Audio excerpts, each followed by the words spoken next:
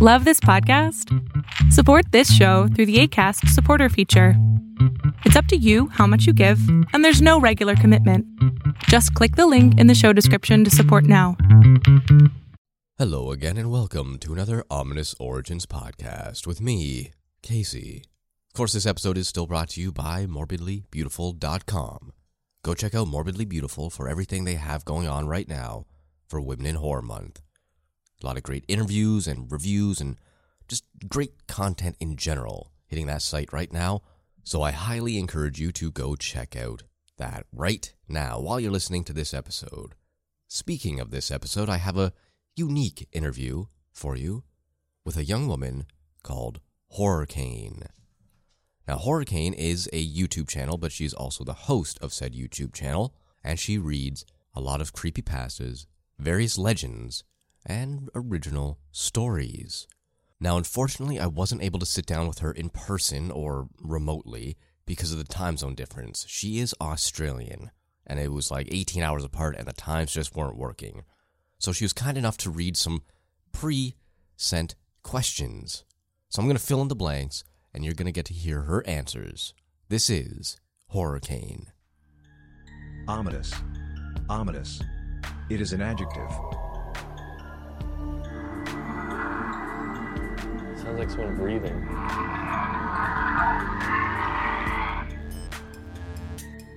Ominous. The first question I had for her was fairly straightforward. I asked her to tell us about who she is and what she does, and how a platform like YouTube can help her achieve her goals. So, online I go by Horrorcane, and most of what I do is narrate horror stories, with permission, and mix in music, sound effects, the whole audio works. And on the side, I like to draw the community's characters for commission. YouTube has been a great way for me to advertise myself in like a mainstream way. And despite its numerous pitfalls, it's the best platform for the style of work I do at the minute. Horrorcane also dabbles in horror photography, which is a passion of mine as well, so that was a really cool thing I would have really liked to sit down and talk to her about. But again, unfortunately, due to the time zones, all I was able to do was ask her the basics. But she gave such a great answer, and I was really excited to get her answers. I asked her about her creativity and her inspirations for the things that she does shoot and the shoots that she is a part of. So, once upon a time, I had big dreams of becoming a model. I did a solid year of trying to achieve said dream, and honestly, the process was fun, but the industry where the money was boring. So, I decided why not bring my passion for being in front of the camera, and micromanaging what's behind it, into what I do now. The ideas come from mostly the environment and my own wardrobe and possessions. Since it's a non-profit hobby, I can't really go out and buy new things for it. So we usually just shoot local and roll with what comes to mind. Technique is always a true mystery for me. I'm not the cameraman, and all I care about is what the background looks like and where I put myself in the frame. My favourite shoots are always ones with mystery in them. While I don't personally take a single picture, I am the creative force behind the camera. And when we get involved with fog machines or hoods or dark angles, I am living my best life. Next, I asked her a little bit more about the creepypastas that she reads, as well as the stories that she tells on her channel. And she had some interesting things to say about that as well. I like to think that the modern urban legends are really interesting, and the abundance of people who write these stories and live for the culture is amazing. True crime is also interesting, but I prefer watching documentaries or stuff like that, where I sit down and have an hour's worth of story, background, and images. And honestly, I think that Netflix has the budget and the means to make true crime better than I ever could. But in regards to my own fiction, I do read that. I've read a couple of original stories on my channel, and if I had time to write more, I'd read more.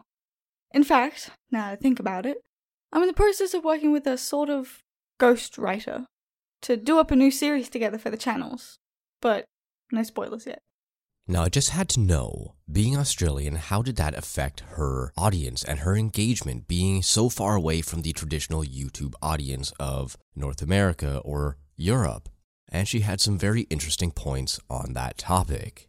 Being Australian can be hard. When I originally started, I wasn't getting nearly as much engagement as I am now, because my launch times weren't lined up well for the States, which is where a primary amount of the viewers come from. Switching the times I post around to suit most Australians I know in the community, as well as the Americans, seems to have helped. Sadly, you can't know everyone's schedule, and there's always going to be a time zone or a person that you can't cater to, but I do my best with what I have. Now, it really isn't an interview about women in horror without asking about what Women in Horror Month means to the individual. So I had to ask Hurricane this as well. And thankfully, she hadn't had any real struggles or terrible stories to share regarding her time in the industry, which is fantastic and very refreshing to hear. But she did have some stuff to talk about. And, well, she did just that. This is what she thought about Women in Horror Month. This is a hard question.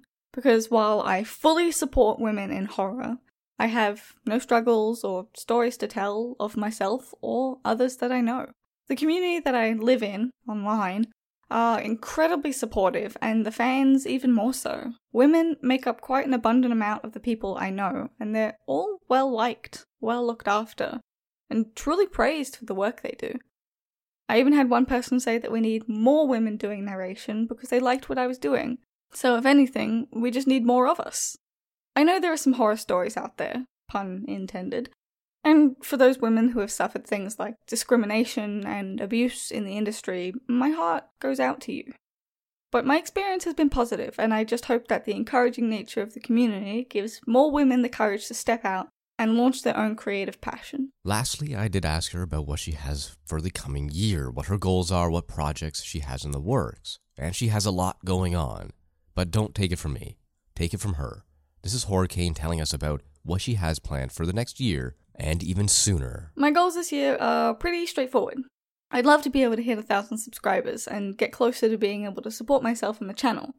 And I'd like to look into setting up a stream for horror games, as the fans voted on Twitter and told me that's what they'd like to see next. I've got some ideas and already have a name in mind, because I am the biggest baby and have honest to God never played a horror game, so it's going to be interesting trying to set that up.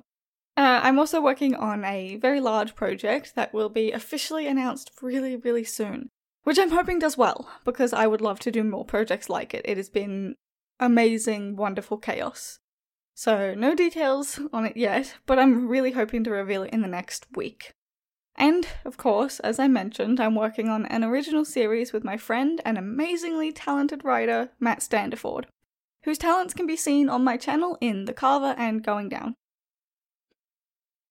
My social media is very easy to remember. I'm on Twitter, Facebook, Instagram, Reddit, and YouTube, all under the same name, Hurricane. HORROCANE. Once again, thank you so much for having me on. It's been a wonderful opportunity. My name is Casey, and this has been the Ominous Origins Podcast. If you like what you heard, please feel free to leave a review on iTunes, Apple Podcasts, Stitcher, or wherever you get your podcasts. You can find me on social media, on Twitter, at HorrorShotsProd, as in production, on Facebook, at HorrorShots, Instagram at HorrorShotsPhotography, and if you do want to support the podcast monetarily, you can absolutely do that as well by hitting up my Patreon at patreon.com/horrorshots. Lastly, if you want to show your pride for the show, you can do that as well. I do have a Redbubble store where you can get the Ominous Origins logo. You can also get the Horror Shots logo, as well as some original work that I've done in the past. And that link will be in the description as well. Thank you once again. Until next time.